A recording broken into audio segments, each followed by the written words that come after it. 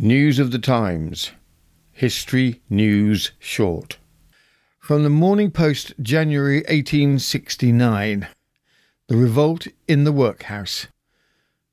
The Battle of the Pannikins.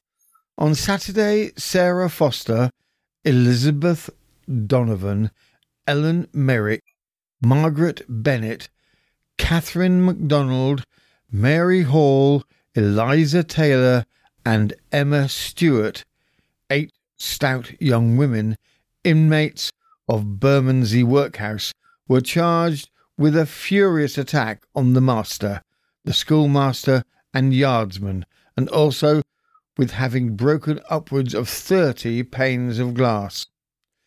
In consequence of the violent conduct of the defendants, all of them being window breakers, 3 policemen were stationed near them at the bar to prevent them from smashing the windows of the court. It appears that on the previous evening, when all the inmates of the workhouse were assembled in the hall at supper, the defendants commenced larking with one another and making a great noise. The yardsman, who was at present, endeavoured in vain to make them quiet by threatening to report their conduct, but he had no sooner made use of the threat than a general attack was made upon him by the defendants.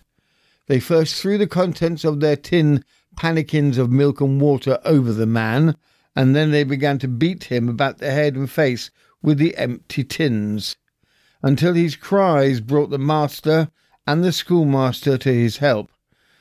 Other evidence was given of the violence of the conduct of the prisoners, who were committed for trial at the sessions.